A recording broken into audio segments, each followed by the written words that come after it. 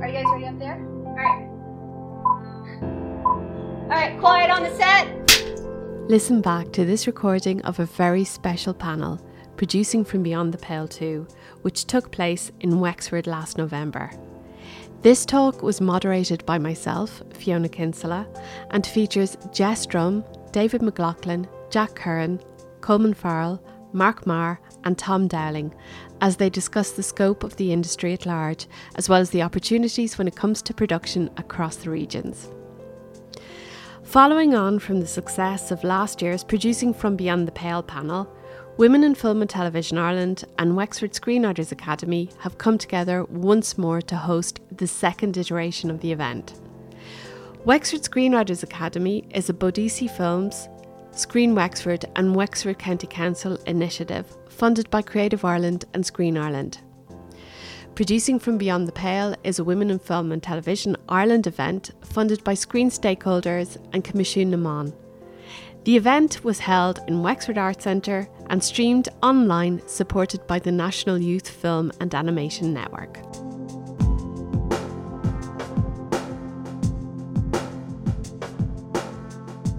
So this event, Producing from Beyond the Pale 2, is a follow-on from an event, a talk that we did 2nd of December last year.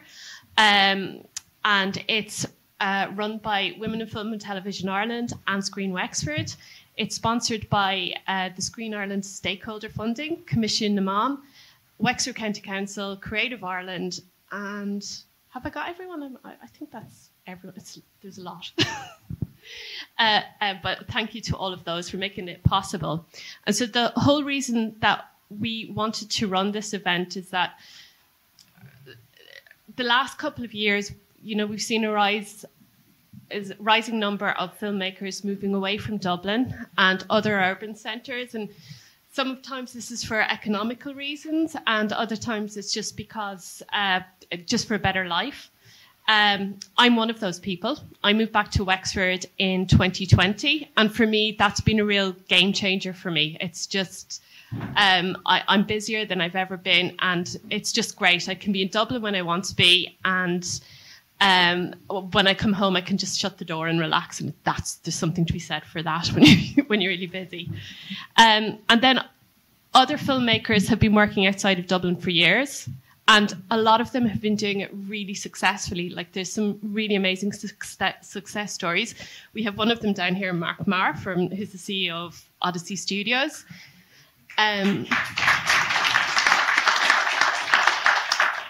And then, of course, in Kilkenny, we've got Cartoon Saloon. And part of the reasons that Cartoon Saloon moved to Kilkenny was young Irish filmmakers. So we're going to talk a little bit to Tom Dowling about that later as well.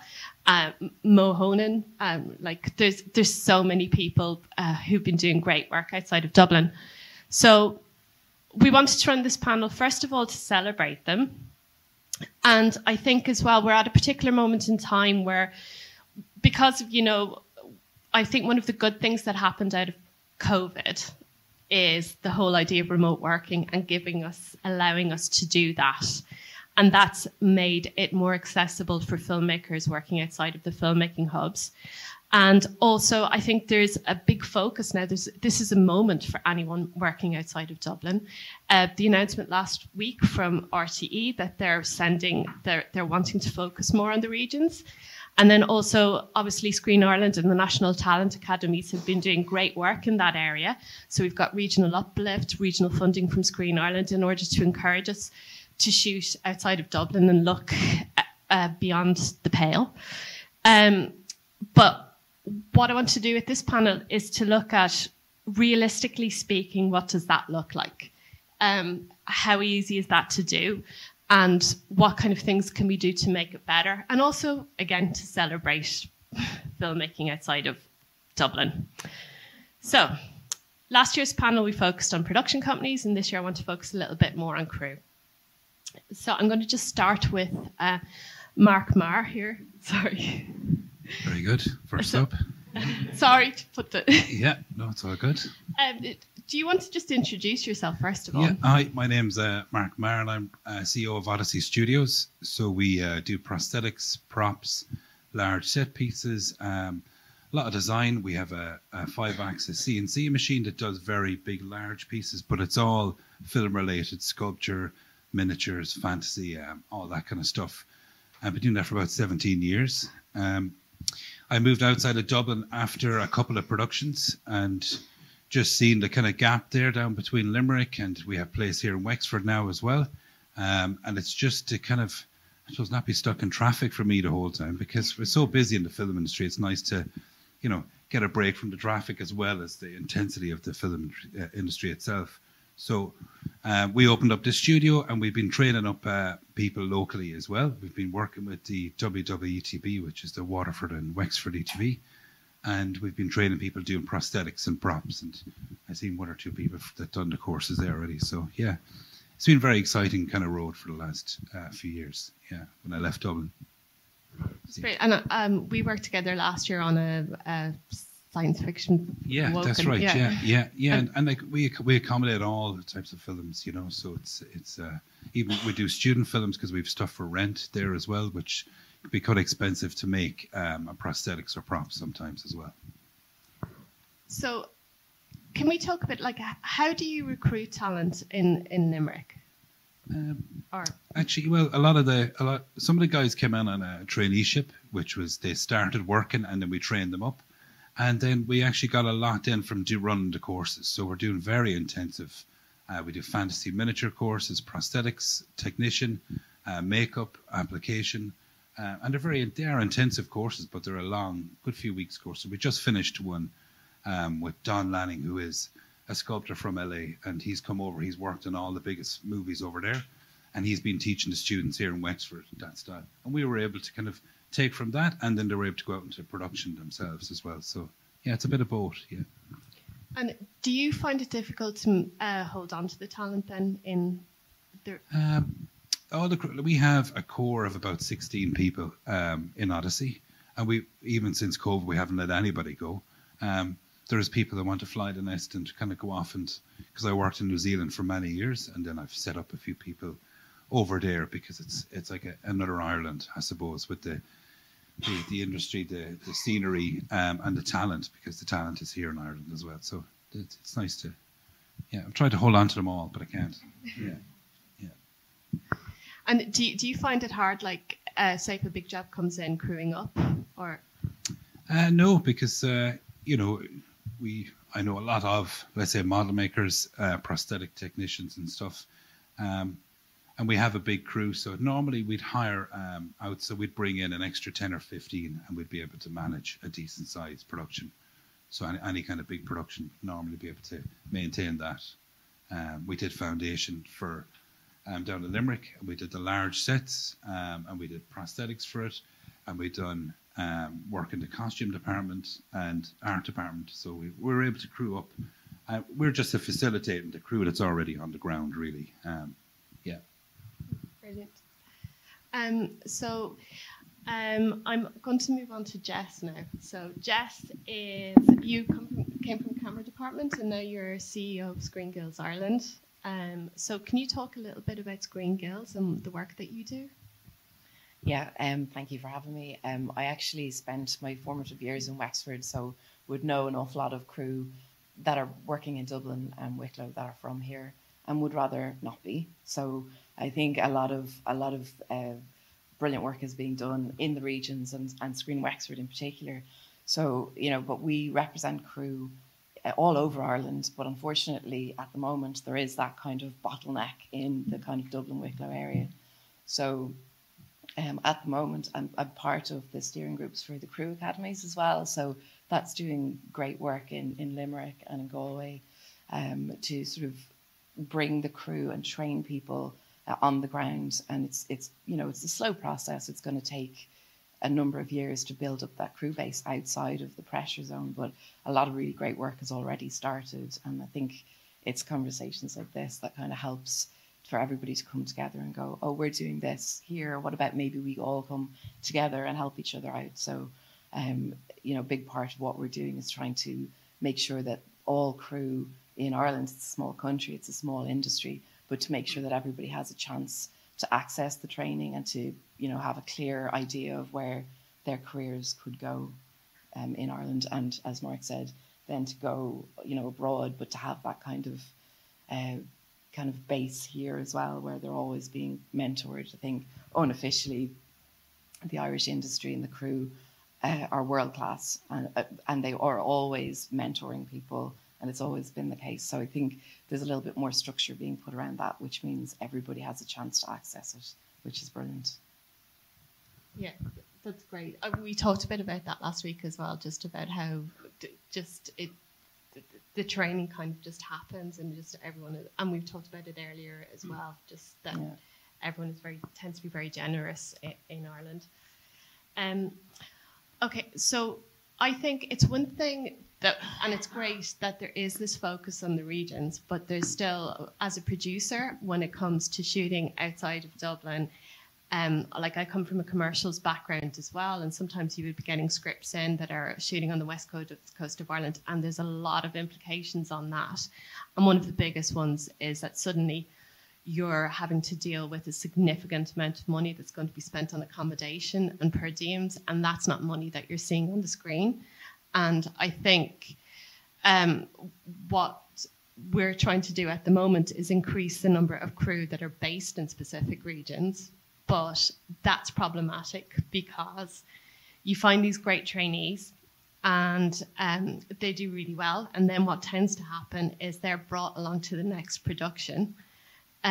So I kind of wonder, is there a way that we can make the regional uplifts and the training opportunities work a bit smarter? Does anyone have anything to say about that? David? Yeah, I've a number of things to say about it. All good, though. I just want to take the perspective, particularly about incoming international productions, which is a lot of the work that we do. I mean, the only film recently we shot in the regions was, or that we were involved with, I should say, was Banshees of Inisherin, but obviously that was a very location-specific project. But I think, at the end of the day, unfortunately, the industry is far too skewed at the moment to that 45 kilometres in Dublin and Wicklow. And the other disadvantage, to be honest, is that within that 45 kilometres, there's an amazing variety of locations, which is great if you're within the 45 kilometres, but it's very unfortunate if you're outside of it. So when incoming projects come in, whether they're large American projects, studio projects, or TV dramas, for the most part, they look at the locations within there, and obviously there's there's a number of studios within there. There's obviously Ardmore, there's Ashford, there's Fonthill, there's Kiltiernan, so you actually have 4 studios within that area as well, and a few others as well. So that's the challenge. I think, going to your point as well, there's an increasing resistance from international financiers and productions to pay for travel accommodation per diems, because their view is that's money off the screen. So therefore they need to be incentivized. Now, my view is I think the 41 incentive, the regional incentive, it was very well intentioned, but it just hasn't worked. It's only 1% higher now at the moment. That makes no difference, quite frankly. And it was always that sunset clause where it was going to, finish after 5 years. For it to be renewed again, we'd have to get EU Commission approval, and you go through a whole process. Whenever I think it should be entirely separate from 481, and I think there should be a dedicated fund for, and I would suggest through Screen Ireland it should be administered, to encourage regional filmmaking, or to give an incentive to studios, financiers on the international side to decide to locate a production predominantly in the regions as opposed to in Dublin. And I think it should be something that should be there for at least 10 years. Because what you need to do is you need to build a sustainable film industry in the regions. You need to have crew, a lot of whom are already, as you pointed out, working in the regions, which is great. But crew need to know that they can either move back to their home place, or they can move to somewhere regionally, and they can have a sustainable work-life balance, and they can actually build up a job, and they can know that they might get one job down in the region, then suddenly never can go back up to Dublin again for another 5 or 6 months, some other project. They need to know there'll be a succession of projects they can work on in the regions. That's going to take time to build up. But the point is, there is a tipping point, because the more that builds up, the more crew are located in the regions, the more there is more facilities in the regions, and obviously there's a whole other discussion about regional studios, which we probably wouldn't have enough time to talk about that side of things. But then what's going to happen is it becomes more attractive to shoot in the regions, because the people are there, the facilities are there, and if there's an incentive to kind of, be the catalyst for that to happen, that's how it's going to work. But I think it does come down to the incentive, and I just think that the incentive needs to be different than what it is at the moment, because it really hasn't worked. and I think some dedicated funding towards it is what's needed. Jac, you're crewing up for, or you're in pre-production on a film that's shooting on the West Coast. How are you finding crewing up for that? You're probably not even at that point yet, but... Oh, we are. Yeah. We have a second-time feature maker, a writer-director who's written a vampire film, and we early on had budgeted and financed it to shoot it in the Dublin Wicklow area, but we didn't get all the finance together for that, so we had to look across the country, and it's a very specific type of location that we're looking for, so that kind of dictated as well, and where we were going to look near sort of major towns and cities, and Galway worked very well, and we've worked there before. We knew a lot of the crew there from shooting our Western, and we basically decided, okay, instead of trying to bring as many crew over from Dublin Wicklow that we knew, let's try and crew up from the ground in Galway and access, regional funding and RAP. We're still waiting for them to commit, but we'll see. But yeah, we've found that some of the crew have left the region and they're now living elsewhere, usually around Dublin Wicklow, for the exact reasons Dave was talking about, everyone's talking about, which does make it more of a long-term goal as an industry together. But we have actually tried to sort of approach training and work placements from very early days, and we've been talking to Talent Academy West and Talent Academy South, so we actually know who those people are. It's exciting, but also we don't know whether we're going ahead yet. But yeah, it can be done, and there's crew who are excited to be able to go back home to Galway or, work on Indigenous, low budget feature films that are for the good of everyone, and share knowledge, which has always happened in our industry. Now it's just sort of we're all sharing what we are doing. So I don't know. So just to explain as well, part of Section 481, if you're shooting outside Dublin, you're eligible for a regional uplift. But part of that regional uplift, you have to fill out something called Tab Z, isn't it? Which is basically you have to find trainees who are based in that area. But there's a limit, is it 45 or 50 kilometres or something on that? They have to be in that area, isn't it? So if you're shooting somewhere like Galway or Clare, sometimes half of that area is sea. If you're shooting in Donegal, that's even more problematic because everything is so spread out, and probably it's this. Well, no, I don't know if you get it in Cork, but and also we were speaking about how that training works as well. So it's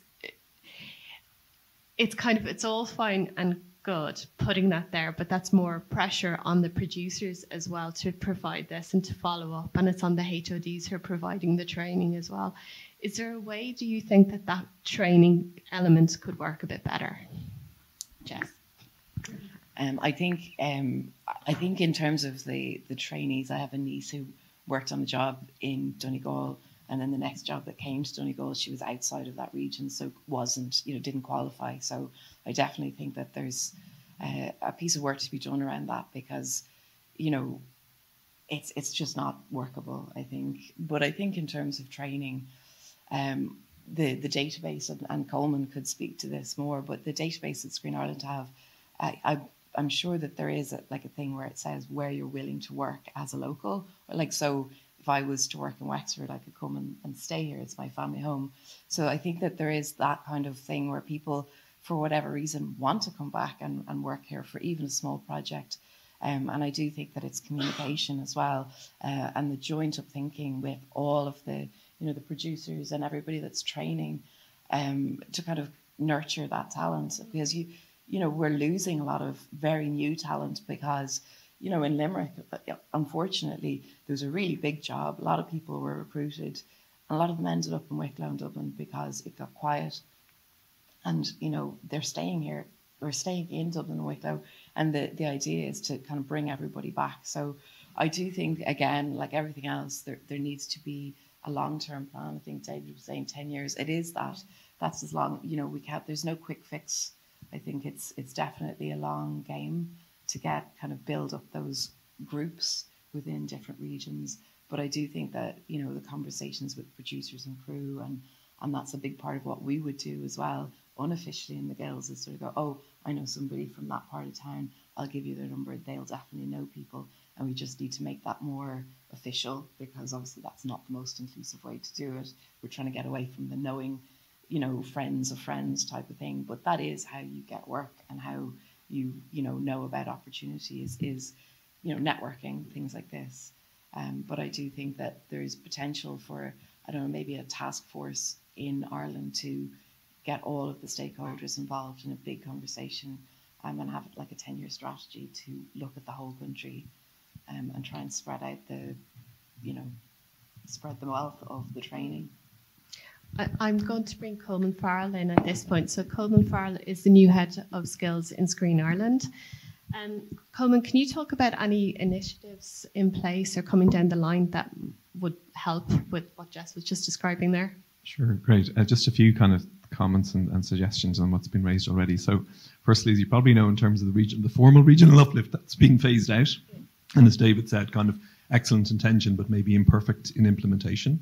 So there isn't anything immediately in place there at the moment, but work is still ongoing with the department. So that, you know, they said after the budget, the door was open. So there is at least work kind of happening in the background. That all takes a bit of time, as you guys know, but it's certainly a high priority of Screen Ireland overall.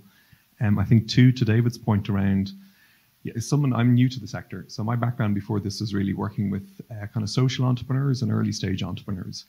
And so partially on one hand, I know nothing about this space, but I suppose what I do know is essentially how to help people bring something into life, how to bring an idea, a product or service into life.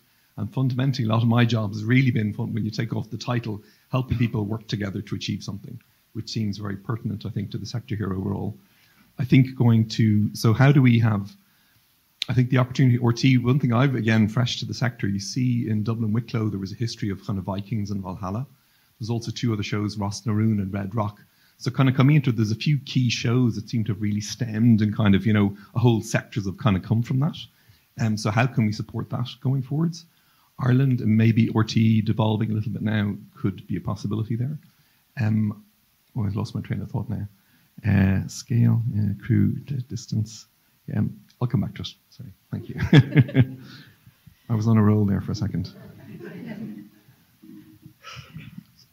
Maybe just while you're catching up with yourself, I might just bring Jac and David into this as well, because you're both on the steering committee for drama in SPY. So can you talk about anything that Screen Producers Ireland are talking about and doing in terms of developing regional talent? Or we're on the Film and TV Drama Committee. So, well, I mean, I think it's a regular conversation. Yeah. Yeah, I mean, I think, and I think it's definitely a priority. You know what I mean? I mean, it's definitely talked about, because it is, it's a problem in the industry, because there's a malfunction in the industry, if you know what I mean. If you have a situation where, for example, Troy Studios in Limerick, which is a fantastic facility, and it was a brilliant idea that Siún originally had to convert, you know, a disused computer plant into a 100,000 square foot studio, which is a brilliant idea. But despite everyone's best efforts, it hasn't really been used in the last 2.5 years or so. And that's a problem. So I think there's fundamental questions why, and it comes back exactly down to the point you're talking about there isn't a sustainable crew base around that particular point, which can mitigate against the costs of crew and accommodation and so on, per diems and so on. But I think just without sort of boring people too much about the 481 thing, the other reason there's a problem is that it's all based on this regional map, which is a European regional map, but it's actually not based in the film industry. It's based on different counties that are economically doing quite well. So you have this kind of crazy situation whereby you can get the regional uplift if you shoot in Limerick, but you can't get it if you shoot in Cork. And as you know, Cork is an enormous county, but you can't get it. And the reason is because economically there's a huge amount of farmer companies in Cork, and therefore it's considered to be a very well. I mean, sure, it is a wealthy county, but certainly from a film production point of view, it's not. It's starved of productions, but it's not in the regional map. So anyway, the whole model of the regional uplift hasn't worked, and it's, as Colman said, it's about to end now anyway. But I think there is certainly at SPI level, there's a real recognition that there is a problem, because I think in any industry, if you've got, I don't know what the percentage is, but roughly 90% of feature and TV drama production happening in one 45-kilometre zone in the east of the country, that's not really right, you know, or it's not really sustainable either, for that matter. But it's a whole load of things. It's incentivizing international productions, as I said, to go outside that 45, go beyond the pale, to use the phrase. It's also about the investment in infrastructure regionally, and I think it's also about from the indigenous production point of view, which in a way I think is more straightforward in a sense. I think it's encouraging, again, scriptwriters here, I think it's encouraging people to set scripts more in the regions, because I think that's important, because so much we're getting now is, you know, kind of set in around Dublin. And I mean, the thing about Dublin is great, Dublin, Wicklow, the 40, so you've got everything. You've got urban landscapes, you've got rural landscapes, you've got lakes, you've got mountains, you've got kind of whatever you want, but we need to kind of break that mentality and kind of see, well, look, how we can shoot beyond. And of course, Wexford's done well. I mean, Brooklyn obviously shot here. The Cillian Murphy produced project, I can't remember the title of it now, that shot in New Ross early in the year. So, I mean, it's great to see those things happening, and the more of those, the better, you know. I think what Jess was saying earlier is a great idea. I think it's an evolving thing, and the more people, stakeholders, is talking together and feedback, it's going to help a lot. I think it's about really getting out what the practical implications are as well. It's all fine saying it, but then there are things that people who are not working in the industry don't realise, I think. But one thing, I was working with a crew member from Galway a couple of years ago, and she said, and this that when she comes to Dublin, she has to pay for her own accommodation, and she doesn't get any per diems or anything like that. But when we've got Dublin or Wicklow crew going to that side of the country, they're getting per diems and their accommodation is paid for. And with my producer head on, I went, yeah, of course. But then when you think about it from her perspective, it isn't very fair. So do you ever see a world where maybe there might be funding in place to help people, who are coming from the other side of the country? It's not always the case that people come from... Yeah, I was going to say that. Yeah, I mean, a lot of our productions, I know a few of them where certain people, we would pay for their accommodation in Dublin, who would come from elsewhere. So, but no, it is a good point. I mean, it is, yeah, I mean, it comes back to my own point. It's all skewed too much towards inward into Dublin as opposed to outward into the regions, you know. I think it depends, though, Dave, doesn't it? Like on, a lot of the people that you would be paying for would be HODs. So correct. We're kind of talking about the middle kind of management, and they're the ones that really are struggling to be in the pressure zones. I agree. Yeah. No, totally, yeah. I agree with that, yeah.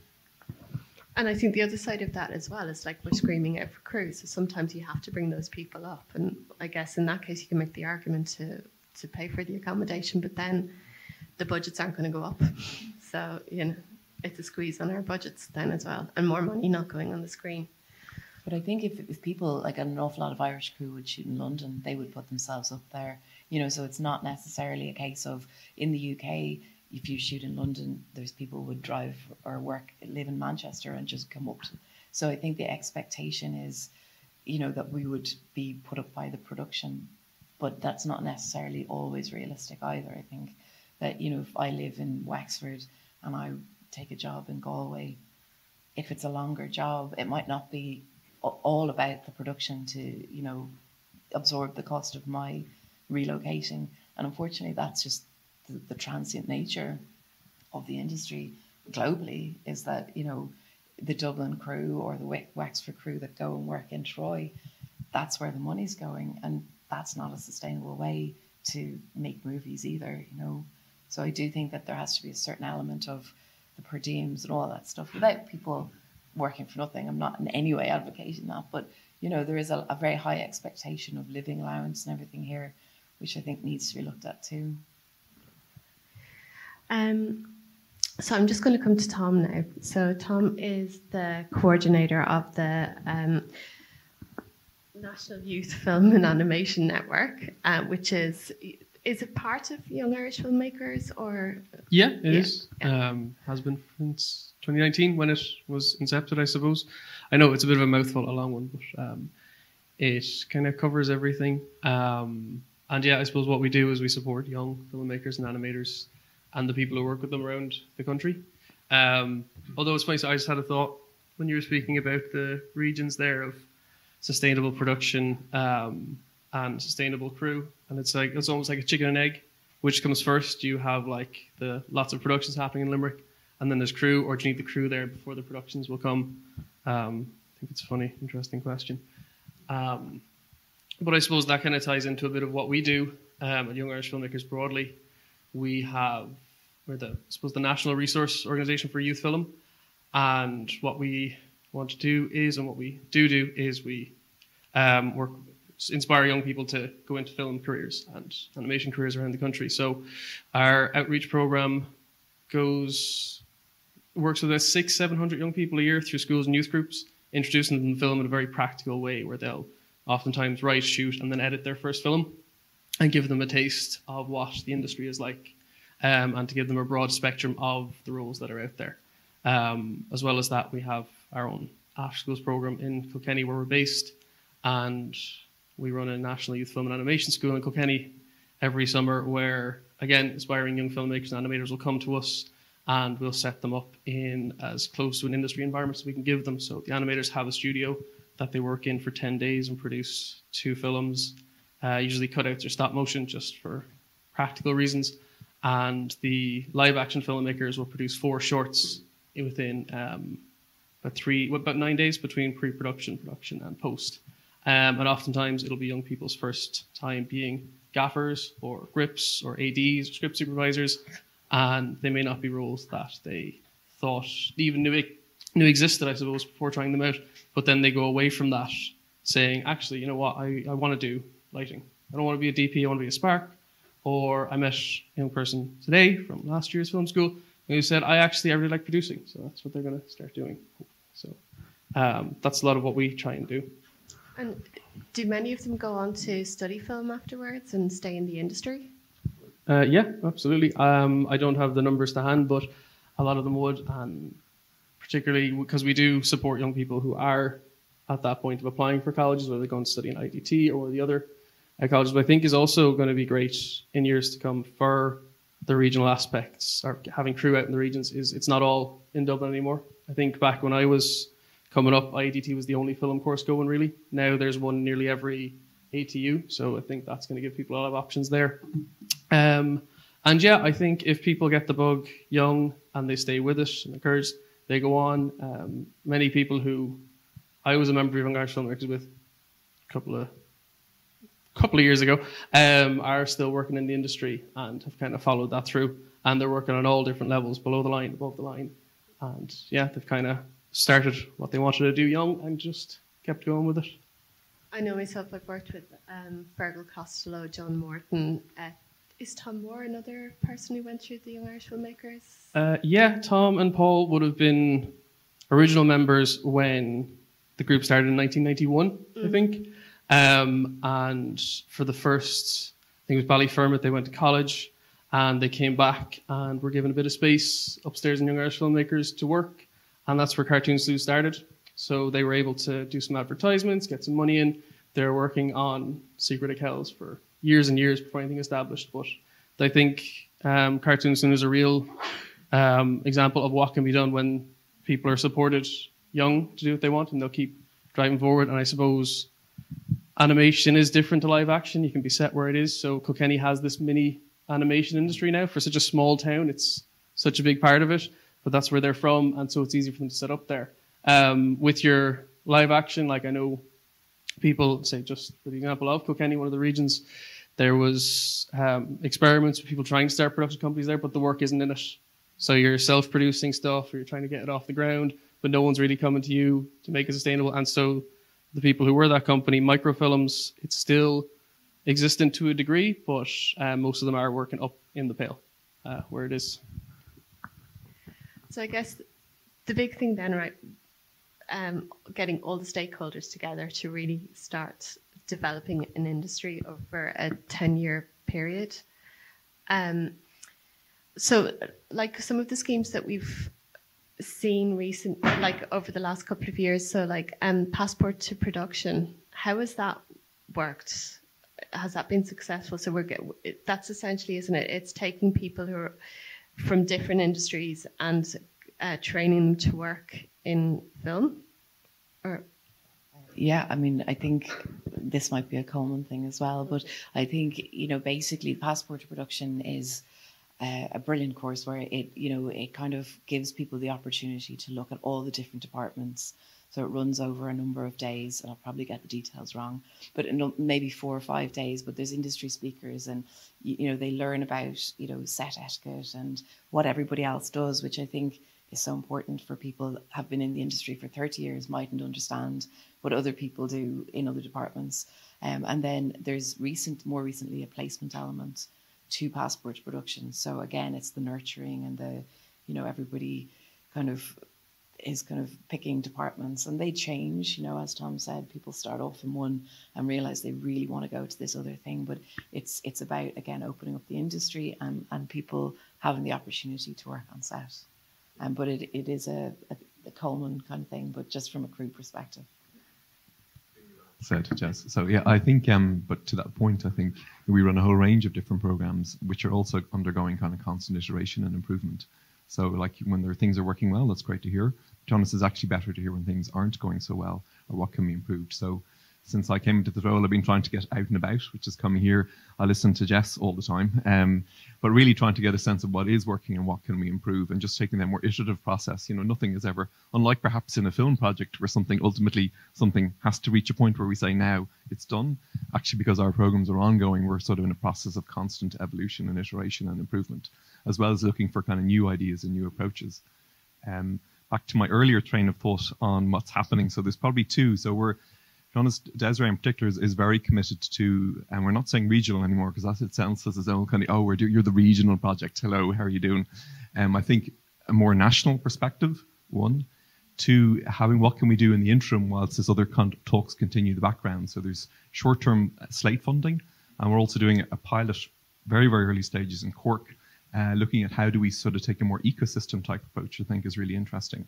So having worked a little bit in the entrepreneurial ecosystem in Ireland, it's really, really good at bringing kind of talent, ideas, people, money and opportunity together a lot without much necessarily expectation, but with a very high level of access. A line I've always said to sort of early stage entrepreneurs in Ireland is, who do you need to meet? And then meet them. Not like, I can't do such and such, blah, blah, blah. Kind of early on say, but they've all been through that journey. And they're generally very, very giving back. And I think I really see that in the sector here. I'd probably add to that as though also don't just wait till you're sort of made it before you're giving back.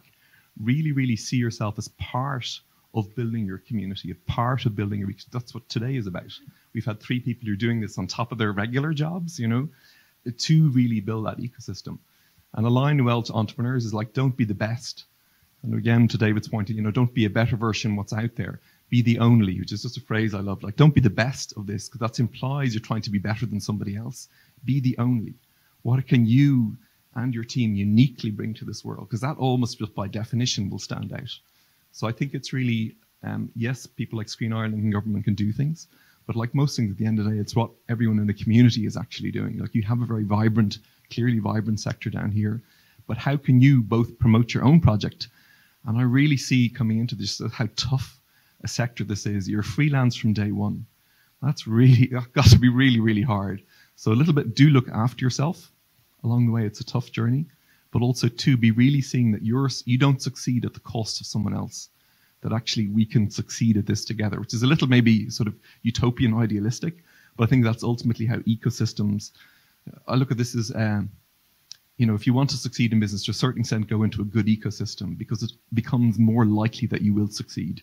You're the same person, but you're in a more productive, easier to work in ecosystem. And the States, particularly California, would be good. But you can also create that ecosystem. And we're all part of co-creating that. So you have your own role, but also really conscious, how are you now co-creating your ecosystem so it's going to flourish? I'll stop there. David, did you want to say something? Yeah, no, I totally agree with everything Colman has said. And I think the other thing is, I think, again, to the point of the international environment as such, I mean, Ireland has a lot of huge advantages. I mean, we're a very attractive location to shoot in. Obviously, the tax incentive is obviously a big attraction, and it's a much more attractive tax incentive than similar tax incentives in other countries for a whole other reason, which I won't bore you to death about. Obviously, there's been the increase in the cap, which you're aware about, will really kick in early next year. Now, that only affects a small number of very, very large budget productions, but those small number of very large budget productions employ an awful lot of crew. And it also means that you're on the map internationally. I mean, you can bring in the 150 million plus projects now because the tax incentive is there. That's all positive.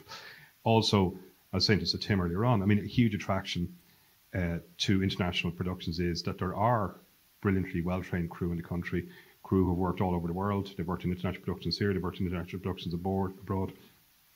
Every production that we're involved in, we always recommend entirely Irish crew and entirely Irish HODs. I'm sure Jack's the same in her productions too. And 10 years ago, they might say, well, we might consider some of the HODs, but we don't feel there's a full suite. Now, there's no doubt about it, there is a full suite of not just HODs, but entire departments. And then the other thing, by the way, just to say as well, another attraction is that the industry is now considered to be, from an industrial relations point of view, much more stable than it was a number of years ago. We have a very well working shooting crew agreement with SIPTU. The construction collective agreement came in last year, which is working very well. We hope there'll be an agreement with the Spark sometime soon. That'll all help. But that all helps a lot too. So, and the other thing just to say is, internationally, now that the SAG strike is over and the writer's strike is over, obviously the entire industry is now gearing up. I mean, Thanksgiving is next week, and really the industry won't really fully come into force until early next year. But there's going to be an awful lot of productions coming to Ireland Inc., basically, which is fantastic. But the two things we're short of, in my opinion, is people and facilities, our infrastructure. So the industry needs more people, but we can't have a situation, it's not sustainable long run, if most of those productions are all funneling into Dublin. So it's great to see all this anticipated huge level of increase in business. It's going to be great for the entire industry, for all the crew, and to bring in new crew, but it has to be spread more widely around the country. So I think there's an opportunity, it's a problem and an opportunity all in the same, but it's just about how do we harness all that great new business that I think is almost definitely going to be coming in over the next few years. We need crew, and are there any particular roles that you're finding a shortage of, or is it just across the board?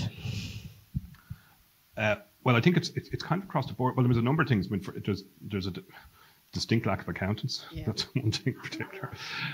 I know people laugh at that, but actually it's true. It's there's a lack of people, I think, in VFX. There's a shortage of people in pretty much in every department, actually. I mean, there's a lot of. I mean, the thing is, I suppose, nature of industry. A lot of people. I mean, the AD department is the kind of entry, or the gateway for a lot of people who aren't quite sure exactly what role they want to do. So a lot of people go into so the AD department is never really short of people. I think, Jess, would you agree? There's always people in. But I mean, there's, in what I would call the technical areas. I mean, in sound, there's definitely, I think there's a lack of people in sound, camera, grips, and the other thing is there's certain departments where, to be honest, there's a gender imbalance, and I think in certain departments as well, there's how to put it, the succession rate isn't fast enough. There's certain areas whereby there's, it's great there's people there for 20, 30, 40 years, but there's sort of what I call bed blockers, really. They're kind of stopping new people coming up to a certain extent, So it's kind of across the board, I think. Mm. Would you agree, Jess?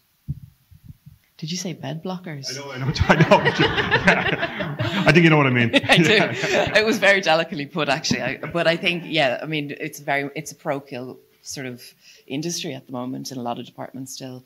And I think we do need to look at other countries and how they work, like Australia and Canada, where, gender just isn't an issue, and it shouldn't be an issue at all.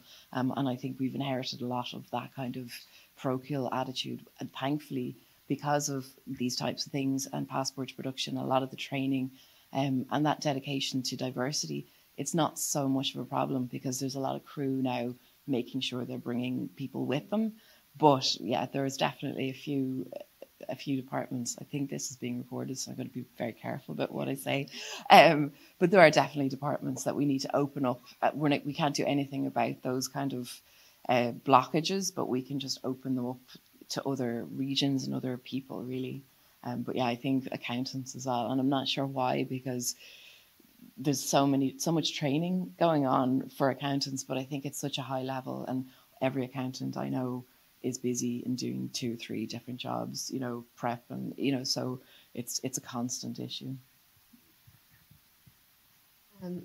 I have to say, it's weird. I think I started about 30 years ago, and there was a shortage of sound operators then, and there still is now. They're the hardest people to find, and there's a real shortage of women sound operators there. But I'm loving. Yeah. I can only think of 1 or maybe 2. In Galway. Oh, good. Yeah.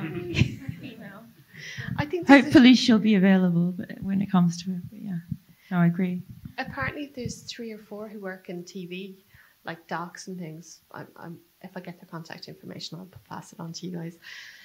And I understand the physicality of being a boom operator, but I'm not sure what the blockage there is. I think it's actually David's point of, it's just this small group of people, and they do it to a really high standard, don't get me wrong, but we need to open up. We need more, practically. More. Yeah. And I have to say, like, on any shoots that I've been doing in the last while, looking at the camera department, seeing all those women there, it's great. There's like so many women coming into that, which is amazing. And it's sometimes we could do with some more women DRPs, I think, but they're on their way, I think. They're definitely on the way, and it's a long game, and I think there's about 5 or 6 I could think of. There's a few really, really brilliant ones already, but I think, in 5 years' time, 10 years' time, we'll definitely see the talent coming to the top, I think. It's a couple of sparks, a couple of grips, I think, as well. Yeah. Actually, there's quite a lot. Working as a grip, isn't she? And I think they're at a level now where she's at a level where hopefully in 5, 6 years, and you can't rush it either because the standard needs to be really high. But again, everybody's encouraging and teaching, so hopefully, we'll have a very different landscape in probably 5 to 10 years. And that is actually a fair point. You can't rush it just for the sake of it as well. There is a certain amount of, you don't come out of college ready or qualified. You have to put in the time on sets, and it takes time, but it's worth it.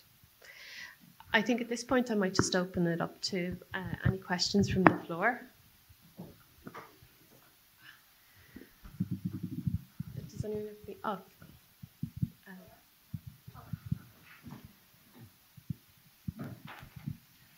Thank you so much for today. It's been really amazing, Fiona, and I think you organized it, right?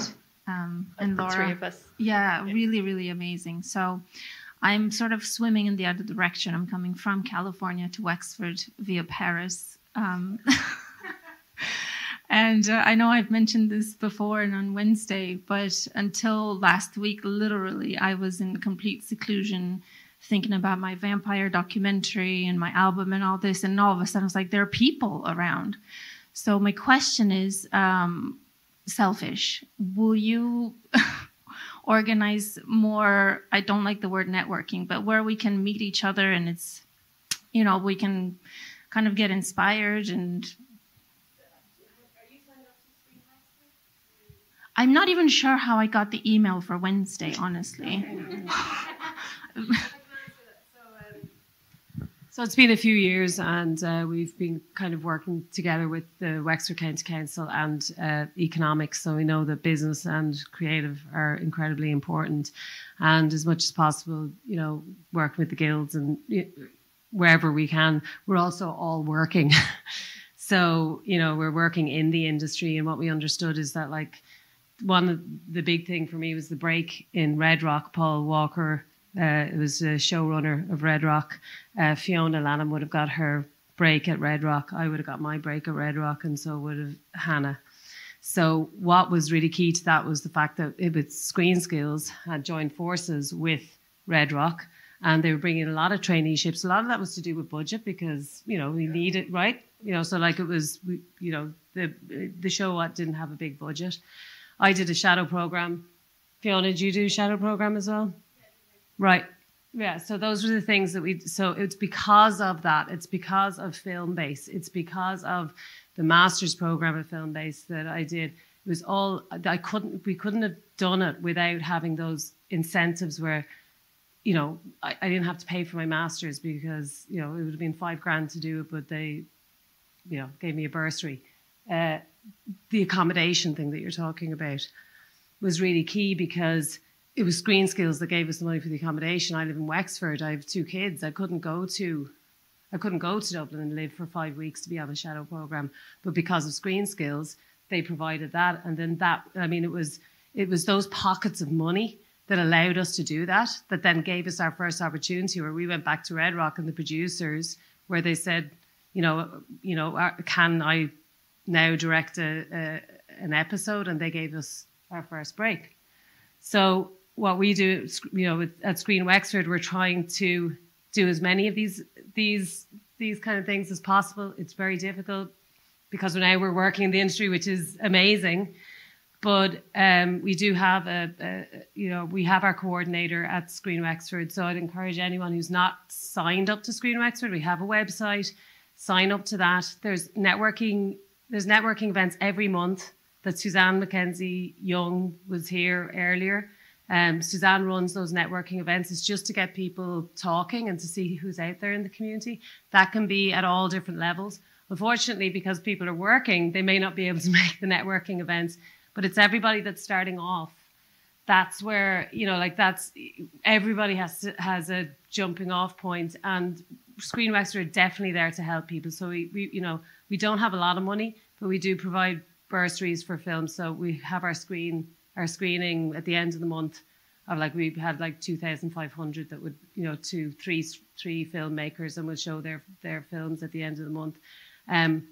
But I would encourage you to come, once you sign up to subscribe to Screen Wexford, do make contact with Suzanne, because wherever we can help people, we are looking at changing things all the time. So if we do have a bit of money and somebody has got a course that they want to go on, or a shadow program that they get accepted for, then we will look at that. We'll, you know, as the steering committee, we'll go back in and we'll say, well, you know, okay, we've only got 500 quid, but that can help somebody to progress in their career. We did Passport to Production a number of years ago. I think it's an amazing course. If it could be rolled out more, I think there was 15 people on the course, and 4 of them are now currently working in the industry. I think that's a really, really, you know, out of 15, there's 4 that are working more or less full time, going from strength to strength. And Leo too will be one of those. And Leah's been working for, I don't know if you know Leah, do you? But Leah's been, she's great. She's been working in camera department. We're talking about more women in camera department. So yeah, so sorry, that's a long one, but it's kind of for everybody. It's just everybody here. What I'm finding is we're kind of preaching to the converted, like the same people are signed up. And maybe you're finding that in Screen Skills as well, is that the same people are doing the courses. How do we let people know that they can work in film, and people, you know, that it is more accessible? Is there more need for visibility, marketing, letting people know that you know, we are crying out for more accountants? Because I feel like a lot of time these conversations take place among ourselves, and then we don't, and you know, the outside world don't know enough about it. Yeah, again, someone outside the sector, on the one hand, this sector is cool. You know, it's like it has a cachet that most sectors don't have. So, you know, on one hand, you think people would be clamoring to get in. I do wonder sometimes if the narrative, which is, my God, it's terrible, you know, it's very tough, very hard, which is partially true, but it's also not the whole story. So in a way, once you're here, you're an ambassador for your sector. And I also get, because it's in the short term, it can be quite competitive. We see it in Screen Ireland. I joined Screen Ireland and said, oh yeah, you're the organisation everyone complains about. And I was like, well, okay. So as in, people apply for funding, and if they get a rejection, obviously the short term, they're a little bit frustrated with that. But ultimately, you know, we're all part of creating this sector. I'd be encouraging returners, people who maybe have worked in other careers and are thinking of moving into it. I think there's also opportunities for people who've taken one pathway within the sector and are maybe now more mid to later career, and actually may now want to change to something maybe suits a better lifestyle stage. So, you know, don't just see, it's not a singular path. And also, I've come from no background in this space, and I've actually found people to be very kind of open and welcoming and accepting. It's not like, oh, well, what would you know all the time? Actually very open to other ideas. But I think behoves everyone here, one, to see yourself, you are now part of it. You're not waiting to be part of it, you are part of it by the fact that you're here, one. Two, and that everyone is an ambassador for bringing others in. And in helping others, we ultimately, again, it sounds a little Pollyanna-ish, but in helping others, we ultimately, Emer, whom I don't know, but I saw her speak at Culture Crush, and she spoke about an opportunity that she had got earlier on in her career. And then this young lady from a university spoke up and asked her a question in the Q&A section. And Emer, in a way that seemed extremely genuine, is like, come talk to me afterwards. And it was just a lovely moment. So, people will be giving back, but also just whatever stage you're at, 90% maybe your project, but 10% on how are we all co-creating this ecosystem, because that's what will succeed, a successful ecosystem, and then success becomes much more likely for everybody within it. Colman, just for anyone that's listening that's on the live stream or anything like that, can you just tell us then, because there is a page on there's a careers in film. Yeah, so sign up to the newsletter. That's one. I never heard about that course. Maybe sign up to the newsletter. Like give us a bit of a chance. One, sign up to the newsletter. Two, connect with the NTAs. Yeah. Like they're very close to the ground, and also the team within Skills Ireland. Like they're out and about. They are listening to people. We are responsive to what's coming up, as are the NTAs. There's also the crew database. If you haven't already, please sign up to it. And it's sort of, again, the more people who sign up to it, the more useful that's going to be. And we're seeing not just sign up rates in that, there's about 1,400 sign up, but actually usage of that beginning to increase, because as there's more on it, the more useful it actually becomes. And you can also see upcoming productions as well. So people are looking for entry roles. On Passport, there was probably got a little quieter during the strike. We weren't pushing that as much, but I think going into next year, that will be promoted more again. We also have there's a bursary fund, which is up to 5,000. Again, look at the website to do something internationally. There is a skills development event fund, which is up to 5,000 to do a small skills learning opportunity. We also have a larger stakeholders fund, and we also run, training, which we try to be as responsive as we can to people. So, let us know what's working well, what's working less now, where there are needs, but also to sign up to what's there and avail of what's there already. Yeah, most definitely. Well, our experience with Screen Ireland is we couldn't be here right now without you guys, and you've been incredibly supportive of the Writers Programme. Obviously, that's all funded by by you guys and Creative Ireland as well. So, so thanks, because you're doing brilliant work. It wasn't me, to be honest, but I'll pass it back. But as a philanthropist said to me, where I was kind of on the other side, is giving the money is the easy part, really. What you guys do is the hard part. Screen Ireland is, I think, at its best when it's an enabler. And it's kind of, leading on maybe a policy level and enabling other things to happen. But it's really everyone in this room, at whatever stage you're at, like you are the ones actually creating, actually bringing things to life. And our job here is to try and make that a little bit easier for you guys, essentially. Well, with our Writers Programme, we are trying to get a Red Rock model up and running again. So we're glad there's some producers here in the room that we can talk to about. Any more questions? Yeah, thanks. I agree. It's just been such an inspiring day. But I guess just to add on to that, for me, and I think for maybe a lot of people of my age, I've been away from the industry for a long, long time. And I'm of that kind of era, of the early school leaver era, and gone and had loads of different experiences in different parts of the arts and different parts of the world. And so I come in being really where do I fit in? Having all of this amazing inspiration in my head, but not being able to get it out there. And also a variety of disabilities, unseen disabilities in terms of dyslexia and ADHD and all that kind of, and I feel I have something, but I don't know how to package it and how to move into it. And I feel, is this is it beyond now? Does everybody have to have a degree and a postgrad and a PhD, or is there space for people like me?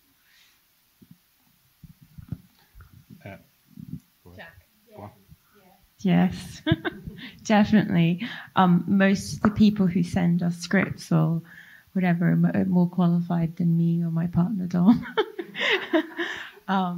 as to sort of academics. But yeah, do you know what's interesting is, depending on the territory that you're co-producing with, the way HODs and crew present themselves is sometimes different.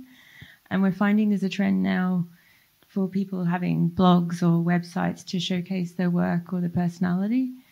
And it's kind of a very common thing. So it might be one way to kind of, if you just find a name on the crew database, who is this person? You can't see them on IMDb, or you do find them on IMDb, or they've got 3 profiles on IMDb. Which one is it? But if you are looking for someone and they've got a website or a blog or something that showcases just their work or what they want to do, that's really helpful. A huge amount of people in our industry, the creative, let's say sculpting, or if it's the miniatures, or if it's designing or anything, that are dyslexic actually as well. And I found that in New Zealand as well. There was 80% of the people there were dyslexic.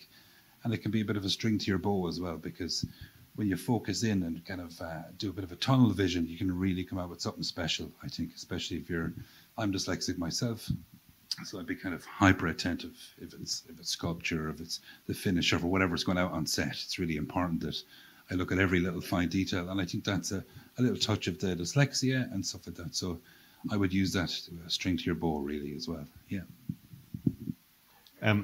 Just to your specific point, do you need a degree or do you need whatever? I mean, the quick answer is absolutely not. I mean, I never studied film in my life. I never did a film course. And I know a lot of people in the industry who are exactly the same. Now, having said that, there's brilliant courses, and the array of courses now is fantastic. But it's not a barrier to entry to have not done a course. That's the key thing to say. The other thing I just say, by the way, is, and it's kind of linked back a little bit, was one of the points I was making earlier about how the industry's evolved. It's also, there's much more cognizance given now to the working environment. I mean, as you probably know, Screen Ireland and the department are very much involved in these Safe to Create initiatives, which I think are great. And in fact, as you probably know, it's now a requirement of 481 that all crew have to sign. You have to do these 3 online courses, and you get a certificate lasts for 3 years, and it's all anti-bullying, anti-harassment, etc. And the other thing as well is, certainly in the last few years, there's much more focus on work-life balance. Most crews now are working 10-hour continuous days rather than 11 hours days, so that makes a difference as well. People are, they're getting to spend a bit more time away from a set and, getting that balance a bit more. It's rare to work weekends now. I mean, when I started the business, it was absolutely common to do what they call 11-day fortnights. Like every second weekend, you were working Saturday. That's pretty much gone. So there's a lot. I think the working environment has improved a lot, and I think there's much more awareness of the fact that it's not just about the quantity of work, it's about the quality of work, and that everyone within the industry as well must be protected, I suppose, and we're all there to protect each other, So I think, that should be sort of embraced as well in terms of the fact. And the other thing, just briefly to say as well, is that the industry itself, it needs so many different skills. I mean, you got everything from, you need people in the art department with very specific skills, and then you go right across the board. You need people who in VFX. You need people, like, again, if you talk about accountancy, why is it not attractive? I think it's partially because some people go in because they feel it's not glamorous or whatever. But the point is, the industry absolutely needs accountants. We need people in that department. But I mean, it's not. It needs so many different skills. So I actually think if you put together a room of any number of people, you'd find each person would have a skill that can be adapted towards the industry. It's a very, very broad industry in that sense. I mean, the number of skill sets that are required are huge. And therefore, I think sometimes people feel, oh no, I couldn't get into the industry because, I'm not a filmmaker, or I'm not a director, I'm not a writer. But the industry needs far more than that, I mean, right across the board, we need far more skills than that. So, I mean, but I think the problem is, I think sometimes we're seen as a bit of a closed industry, because it's not so for industry that, suddenly you see every Friday open a website, here's all the jobs this week in the film industry. It doesn't really work like that, unfortunately. But it goes back to my point earlier on that, not to overuse the word networking, and I know you were talking about networking as well. It's actually about putting yourself out there in the industry, and then suddenly you'll hear about a lot of opportunities. And all the stuff that Colman's doing in Screen Ireland and all the stuff on the Screen Ireland website, all the training stuff is fantastic. And that's a great resource. I'd agree with, absolutely tap into that. That's the way to find out really what's happening, Of course. Yeah, I would say, to everybody's point, it's a very inclusive industry. I know people talk about opening it up, but there's so many different types of people with different backgrounds and different skills, and some of them are very specific. And I would think, maybe like the AD department or stand-in or something where you're on the set that you could see, what everybody's doing, or passport to production. I would highly recommend applying for that. The talent academies, and even, the Screen Guilds, we have an Instagram account where we highlight different crew members every week.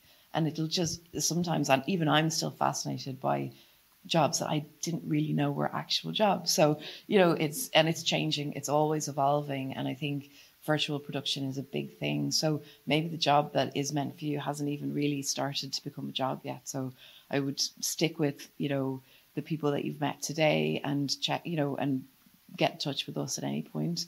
And we can introduce you to different groups of people. But like it's very much an interesting industry, and you can move around a lot in it as well. So you don't have to just know what you want to do. Anyone else? Sorry, thanks. Any more questions? No? Good. Okay, I think we might wrap it up there. It's been a really long afternoon, but a really great afternoon. Thanks again to all of the speakers and to all of you guys. And to all of our funders, and also a big thank you to Fiona, who's really actually pulled this together today, because we've been up the wall. So thanks Fiona.